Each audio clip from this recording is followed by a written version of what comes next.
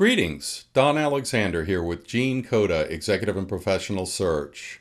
If you haven't had the opportunity to subscribe to our YouTube channel, please go ahead and do that now. In our 12-part series, we're going to be discussing how to attract, recruit, and retain the best individuals the life sciences sector has to offer. In our 12th episode, we'll be discussing organizational structure.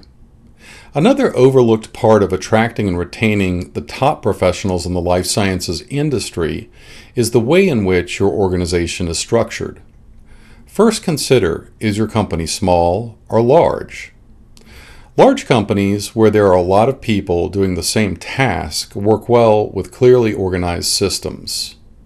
This means that your company may do best with a centralized structure. Small companies may do best with a more decentralized structure if they have employees who would function well that way. Also consider your company's focus. If you're in a creative field such as drug discovery, it may be best to work in a decentralized system to foster collaboration. Also consider whether employees need to handle multiple different types of tasks when making your organizational determination. Regardless of individual company dynamics, having a streamlined management and organizational structure can promote a more empowered workforce.